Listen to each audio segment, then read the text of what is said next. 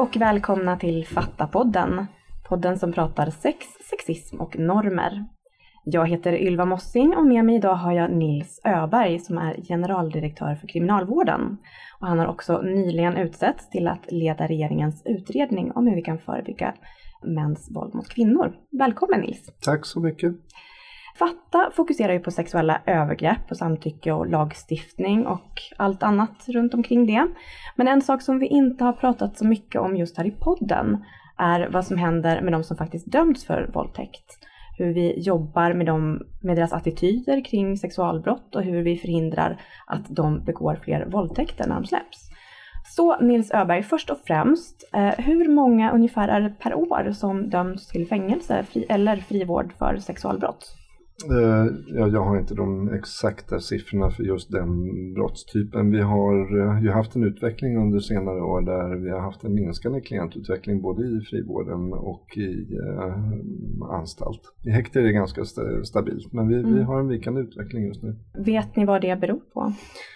Nej, det kan man inte säga att vi vet. Det finns lite olika teorier och hypoteser om det. En teori är att vi får allt mer skötsammare generationer av unga som inte begår lika mycket brott som de gjorde för några år sedan.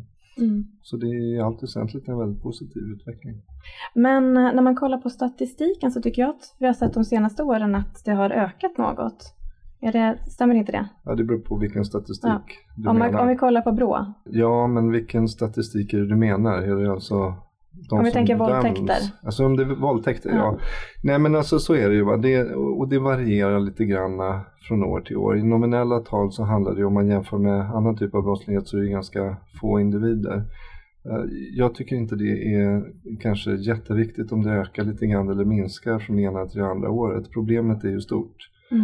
Som det är och vårt fokus är att försöka göra någonting åt de som faktiskt begår den här typen av brottslighet oavsett om det går upp lite grann eller går ner lite grann. Det är för oss kanske inte så viktigt utan vi försöker hålla fokus på de här individerna och vilka behov och risker som de har med sig in i sin straffverkställighet och försöka förhindra att det sker igen. Just det, och kriminalvården har ju ett behandlingsprogram som heter ROS och det står för relations- och samlevnadsprogrammet för de som inte visste det. Och ROS har ju som mål att minska risken för återfall i nya sexualbrott. Kan du berätta lite grann om vad ROS går ut på? Men ROS är ett av våra akkrediterade program.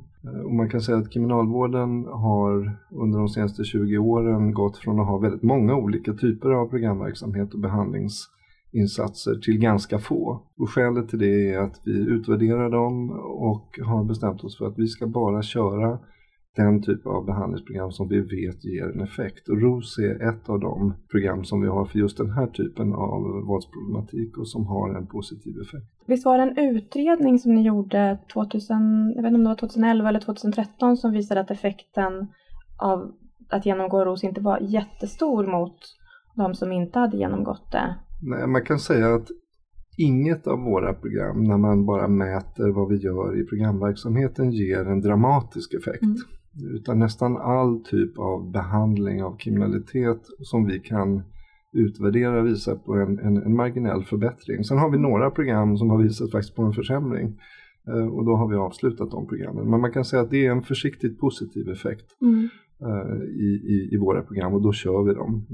Men vi förväntar oss inga stora dramatiska positiva resultat. Om vi tittar på ROS då, vad går ROS ut på? Det är KBT-baserat som jag förstår det. Vad är det de får göra då som går igenom det här programmet? Ja, men all vår programverksamhet utgår ifrån varje enskild individs specifika behov. Alltså vad har man för problematik med sig när man kommer till kriminalvården. Och man kan väl säga att en gång i tiden så fokuserade vi väldigt mycket på just det brott som var begånget. Och sen så försökte vi konstruera programmen kring det. Det där har vi lämnat nu och försöker göra en lite bredare analys av vad är det egentligen som driver en persons kriminalitet oavsett vad det är för slags kriminalitet. Och sen försöker vi göra någonting åt de problemen. Så att vi har ett lite bredare anslag skulle jag vilja säga idag än vad vi har haft tidigare. Och ja, det bygger på KBT. Det bygger på en grundidé om att vi tittar på vad det är för risker för återfall i brott. Och har man då en medel eller hög risk ja då betyder det att man får väldigt mycket insatser. Har man en låg risk, ja, då får man lite lägre insatser. Vi jobbar mycket med behov. Alltså att försöka anpassa de insatserna till varje individs förmåga att ta till sig de insatser som vi erbjuder. Och mottaglighet såklart. Är man inte mottaglig för en behandlingsinsats så är det väldigt svårt att få någon effekt överhuvudtaget. Så där, de 3 begreppen kan man säga, risk, behov och mottaglighet är centrala för all vår behandlingsverksamhet. Så vad är det för riskfaktorer som man kollar på då? Ja, men det är ju ett väldigt brett upplagt arbete som handlar om vad man har för attityder och värderingar och vad man har med sig för erfarenheter sedan tidigare. Om man själv kanske är utsatt för eller har varit utsatt för brott och inte minst våldsbrottslighet tidigare. Så att det kan handla om väldigt många olika, som vi då kallar kriminogena faktorer, alltså sånt som driver kriminalitet. Sen varierar det naturligtvis beroende på vad det är för typ av kriminalitet. Och om vi tittar på återfallsrisk, hur ser återfallsrisken ut för sexualförbrytare? Väldigt låg. Just den kategorin är väl den som hör till de som har minst risk för att återfalla i brott. Våldsbrottslighet i största allmänhet är ju betydligt högre, men just sexualiserat våld är en mycket lägre risk. Men att delta i det här ROS-programmet är ju frivilligt. Hur ser du på det? Ja, all behandlingsverksamhet är frivillig. Det är väldigt svårt att tvinga någon till att bli behandlad. Och det har ju med mottagligheten att göra. Så vad gör man om det är någon som man bedömer har en ganska hög risk för återfall eller att har mycket kriminogena attityder, eller hur man ska säga det, men som inte vill ha behandling? Vad gör man då? Ja, då får vi försöka koncentrera våra insatser på att öka mottagligheten och försöka vända det motstånd som finns mot att ta emot en behandlingsinsats. Men det är väldigt, väldigt svårt, eller för att inte säga omöjligt, att tvinga på en människa en behandlingsinsats. Det är inte ett framgångskoncept. Är ROS det enda programmet som ni har för just personer som har dömts för sexualbrott? Ja, det är det enda programmet vi kör. Och om vi då går över till frivården, hur jobbar man inom frivården med sådana här frågor? Ja, egentligen på samma sätt, det är samma metodik. Alltså, vi försöker ju arbeta på ett sätt som innebär att det spelar egentligen ingen roll var någonstans i kriminalvården man är. Vi jobbar med ungefär samma grundläggande idéer och metodik. Och vår tanke, alltså alla som sitter dömda i fängelse kommer ju förr eller senare att hamna i frivården under den period när man till exempel står under övervakning eller är villkorligt frigiven. Så att det är inte så att vi har liksom olika delar av kriminalvården, utan det är en och samma del. Så att för oss är det väldigt viktigt att det finns en linje och som följer genom hela straffverkställigheten. Sen finns det ju ett antal som döms till frivårdspåföljden, men det är ju samma sak där. Det är ju inga andra människor än de som vi hanterar i vardagen. Så att vi jobbar på samma sätt oavsett var någonstans man hamnar i vår verksamhet.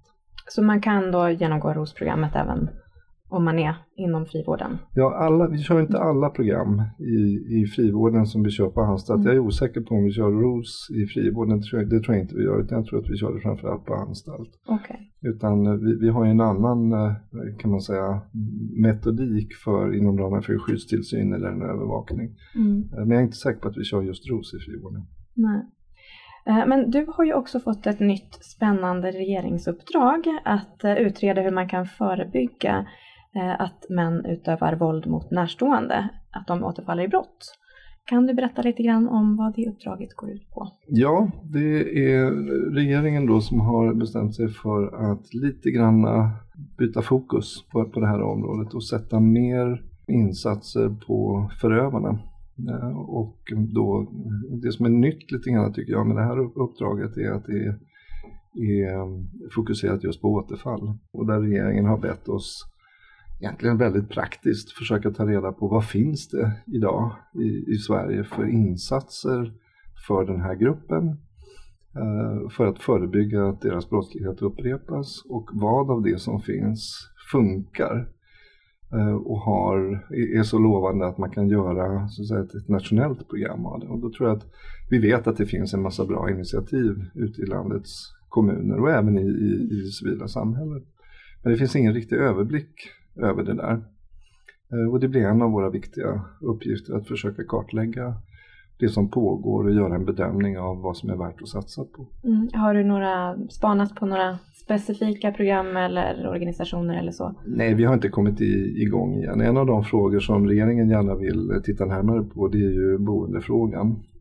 Där det finns ett antal kommuner som erbjuder boende för män för att möjliggöra att då oftast offren, barn eller kvinnor, kan bo kvar i bostaden. Istället för att det är barnen och kvinnorna som flyttar så får männen flytta. Det där är en sån idé som finns, inte överallt men på några ställen, och som vi kommer att titta närmare på. Och vi jobbar ju specifikt med just sexuellt våld. Vad vet man om de män som utsätter närstående eller andra för just sexuellt våld? Alldeles för lite, tror jag. Det är väl en av de saker som vi behöver lägga mer fokus på nu. Jag har ju en känsla av, när vi tittar på målgruppen, att jag får en känsla av att vi betraktar den lite grann som en rätt homogen grupp. Och det tror inte jag att det handlar om, utan jag tror att det är många olika typer av män som begår den här typen av brottslighet. Och då är det, tror jag, väldigt viktigt att de insatser som vi utformar och erbjuder också är anpassade till vilka de här personerna faktiskt är och vilka behov de har. Så där tror jag att det finns mycket mer att göra av ett kartläggningsarbete för att försöka förstå på djupet vad är det som händer och vad kan vi göra för att förhindra att det händer igen. Hur kan vi jobba med det här i samhället? Jag tänker så här, vilka instanser, om vi tänker liksom myndigheter till exempel, för jag vet ju att Försäkringskassan till exempel har haft en utbildning där handläggare får lära sig kanske identifiera kvinnor som utsatts för våld i hemmet. Finns det något sätt att liksom inom myndigheterna hitta förövarna istället för att bara hitta offren, så att säga? Ja, det blir ju en av de riktigt stora utmaningarna, tänker jag, att försöka identifiera vilka är det vi ska jobba emot och hur ska vi hitta dem. Alltså vet vi inte vilka de är eller var de finns, så blir det ju väldigt svårt att erbjuda hjälp och stöd, vilket det handlar om i det här fallet. Det finns säkert mer att göra där också, men jag tror inte man får inte underskatta hur svårt det är i ett område som är så skamfyllt. Och jag tror att det är svårt att hitta bra metoder för att de som så att säga har utfört den här typen av brott men som inte är dömda för det. Och att kunna nå den gruppen med insatser. Alltså det är en sak om man har lagförts för den här typen av brottslighet, då finns det ju där. Då vet man ju det. Och det är ju naturligtvis en oerhört viktig grupp att nå med effektiva insatser. Men sen vet vi att det finns ett stort mörkertal av människor som begår den här typen av brott med ohyggliga konsekvenser för deras närstående, men som vi inte har en aning om. Och det är klart att där måste vi ta några kliv framåt för att försöka hitta nya metoder och identifiera dem. Vad tror du kommer bli den största utmaningen i det här uppdraget? Ja, vi har inte riktigt kommit igång ännu. Nej, jag förstår. Så det är svårt att överblicka det. En utmaning tror jag blir avgränsningen. Det är en stor fråga. Och det gäller ju att vi koncentrerar arbetet på ett sätt som innebär att vi kan leverera ett resultat som är användbart. Och då behöver vi nog avgränsa det där lite grann. Sen kommer det vara en del riktigt kniviga, tänker jag, principiella frågor som vi behöver grubbla över. Och det ena är den här hjälpen och stöden som vi vill ge. Vad ska den syfta till? Handlar det om att ändra grundläggande normer och värderingar och attityder? Eller ska vi rikta in oss på att ändra beteenden? Eller både och. Det där finns det inga självklara svar på.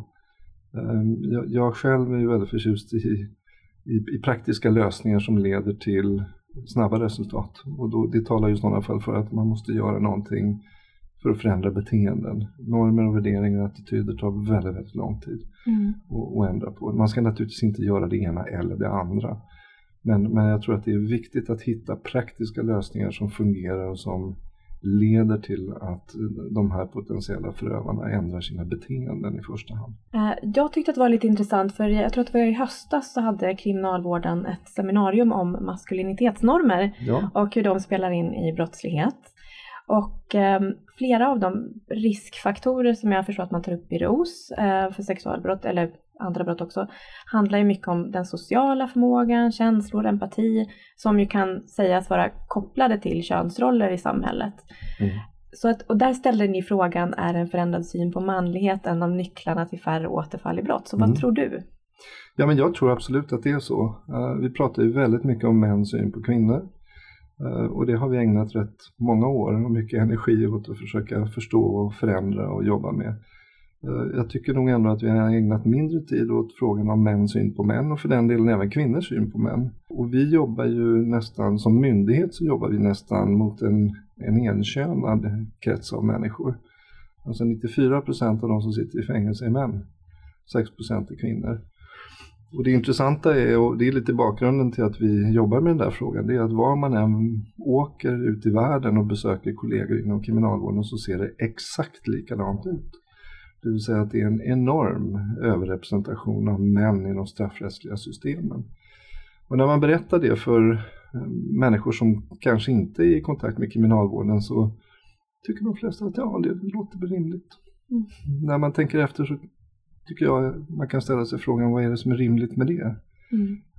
Och det är ingen som riktigt kan svara på det. Och där tänker jag att vi har en uppgift, eftersom vi som myndighet jobbar i en nästan uteslutande manlig miljö och dessutom är väldigt starka och tydliga manliga normer, så är det någonting som jag tror att vi, och framförallt vår personal, har rätt mycket att berätta om. Och där tänker jag att vi har kanske också någonting att bidra med till debatten om hur vi förändrar könsrollerna i samhället, men utifrån då ett maskulinitetsperspektiv snarare än något annat perspektiv. Ges kriminalvårdens anställda utbildning i, eller har de utbildning i exempelvis genusfrågor? Ja, det har vi. Säkert inte tillräckligt mycket, men alltså i vår grundutbildning så lägger vi överhuvudtaget mycket kraft på värdegrundsfrågor.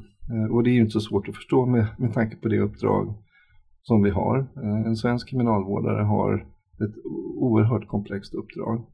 När man i andra länder delar upp, kan man säga, det vårdande uppdraget och det vaktande uppdraget, så har ju vi lagt ihop de två uppdragen på vår baspersonal. Och det betyder att man ska klara båda uppgifterna, både att kunna ingripa men också utgöra en stödjande miljö för våra intagna och klienter i frivården såklart. Och det gör att vi behöver ju stå, och vår personal behöver vila i en väldigt trygg värdegrund. Och där kommer alla de här frågorna in, så att vi jobbar även med genusfrågor. Tänker du att ni i framtiden kommer att jobba mer aktivt med just maskulinitetsfrågor inom kriminalvården? Ja, men det är i alla fall mitt mål med att ta upp den frågan. Därför att jag tror att vi behöver ha ett bredare genusperspektiv än andra kanske. Just med tanke på att den grupp vi jobbar med är huvudsakligen män. Vi ska inte glömma bort kvinnorna, de finns ju där också. Men den stora gruppen av dömda i en straffverkställighet är män. Och ibland känns det som att vi ser inte träden för skogen, eller vi ser inte skogen för alla träden. Därför det är en sån självklar del av vår vardag. Och då kanske vi måste påminna oss själva lite grann om att det är på det sättet. Och det kanske också gör att det är rimligt att ställa lite högre krav på kriminalvården, att ha en kunskap kring manliga normer och värderingar och hur den typen av värden också påverkar beteenden och leder till kriminalitet. Så att jag hoppas ju att vi genom att ta det initiativet kanske också kan bli något av en expertmyndighet på just den typen av frågor. Det låter ju väldigt bra, det ser vi fram emot. Ni har inte idag några samarbeten med, till exempel det finns ju Män för jämställdhet eller andra organisationer som jobbar med just specifikt mansfrågor? Jo då, vi har de samarbeten i ganska liten skala. Men vi jobbar ju med väldigt många olika delar av civilsamhället och frivilliga organisationer. Som alla som har en bra idé och som kan hjälpa oss att lösa vårt uppdrag är välkomna. Sen har vi krav på att det man faktiskt sen gör håller en viss standard. Så att vi släpper ju inte in vem som helst in i verksamheten. Men vi tycker jag är nyfikna och vill gärna höra vilka tankar och idéer som finns. Det här är ju ett område där det finns inget svar, det finns inget rätt och fel. Utan vi får ju försöka söka oss fram bland den kunskap som finns. Ja, det blir lite en inbjudan till de som lyssnar och som kanske jobbar med de här frågorna att se om ni har någonting att erbjuda kriminalvården. Så vi jobbar ju då med samtycke som du vet. Hur ser du på en samtyckeslagstiftning? Skulle det om alls påverka just kriminalvårdens arbete med de här frågorna? Som företrädare för en myndighet så brukar jag avstå från att ha synpunkter på just hur lagstiftningen är utformad. Det är en politisk fråga. Och vi som myndighet har att förhålla oss till den lagstiftning som riksdagen har beslutat om. Vi följer naturligtvis både debatten och utvecklingen på lagstiftningsområdet och försöker fundera över vad den ena eller den andra lagstiftningsprojektet kommer att innebära för oss. Men man ska komma ihåg att vårt perspektiv är ju väldigt praktiskt. Vår uppgift är att verkställa utdömda straff. Det är så att säga själva grunden i vårt kärnuppdrag.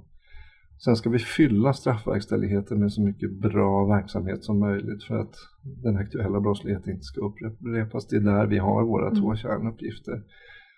Och de två uppgifterna ser ju rätt likartade ut oavsett huruvida den ena eller den andra typen av lagstiftningen kommer vår väg. Men vet du om samtycke är någonting som man till exempel tar upp inom ROS? Nej, känner jag inte till. Nej. Då tackar vi så jättemycket Nils Öberg för att du tog dig tid att komma och prata med oss. Och vi ser fram emot att höra mer om vad ni kommer fram till i regeringens utredning. Jag förstår att det är ett tag kvar eftersom det inte har börjat än. Juni nästa år. Ja, men det är bra. Då får vi skriva in det i almanackan. Och ett stort tack till alla er som har lyssnat. Och om du vill komma i kontakt med oss på Fattapodden så kan du mejla oss på fattapodden@fatta.nu. Och följ oss gärna på iTunes, Acast eller Soundcloud. Och du hittar organisationen Fatta på fatta.nu och på Twitter och Instagram under @fattanU. Vi hörs snart igen. Hej då!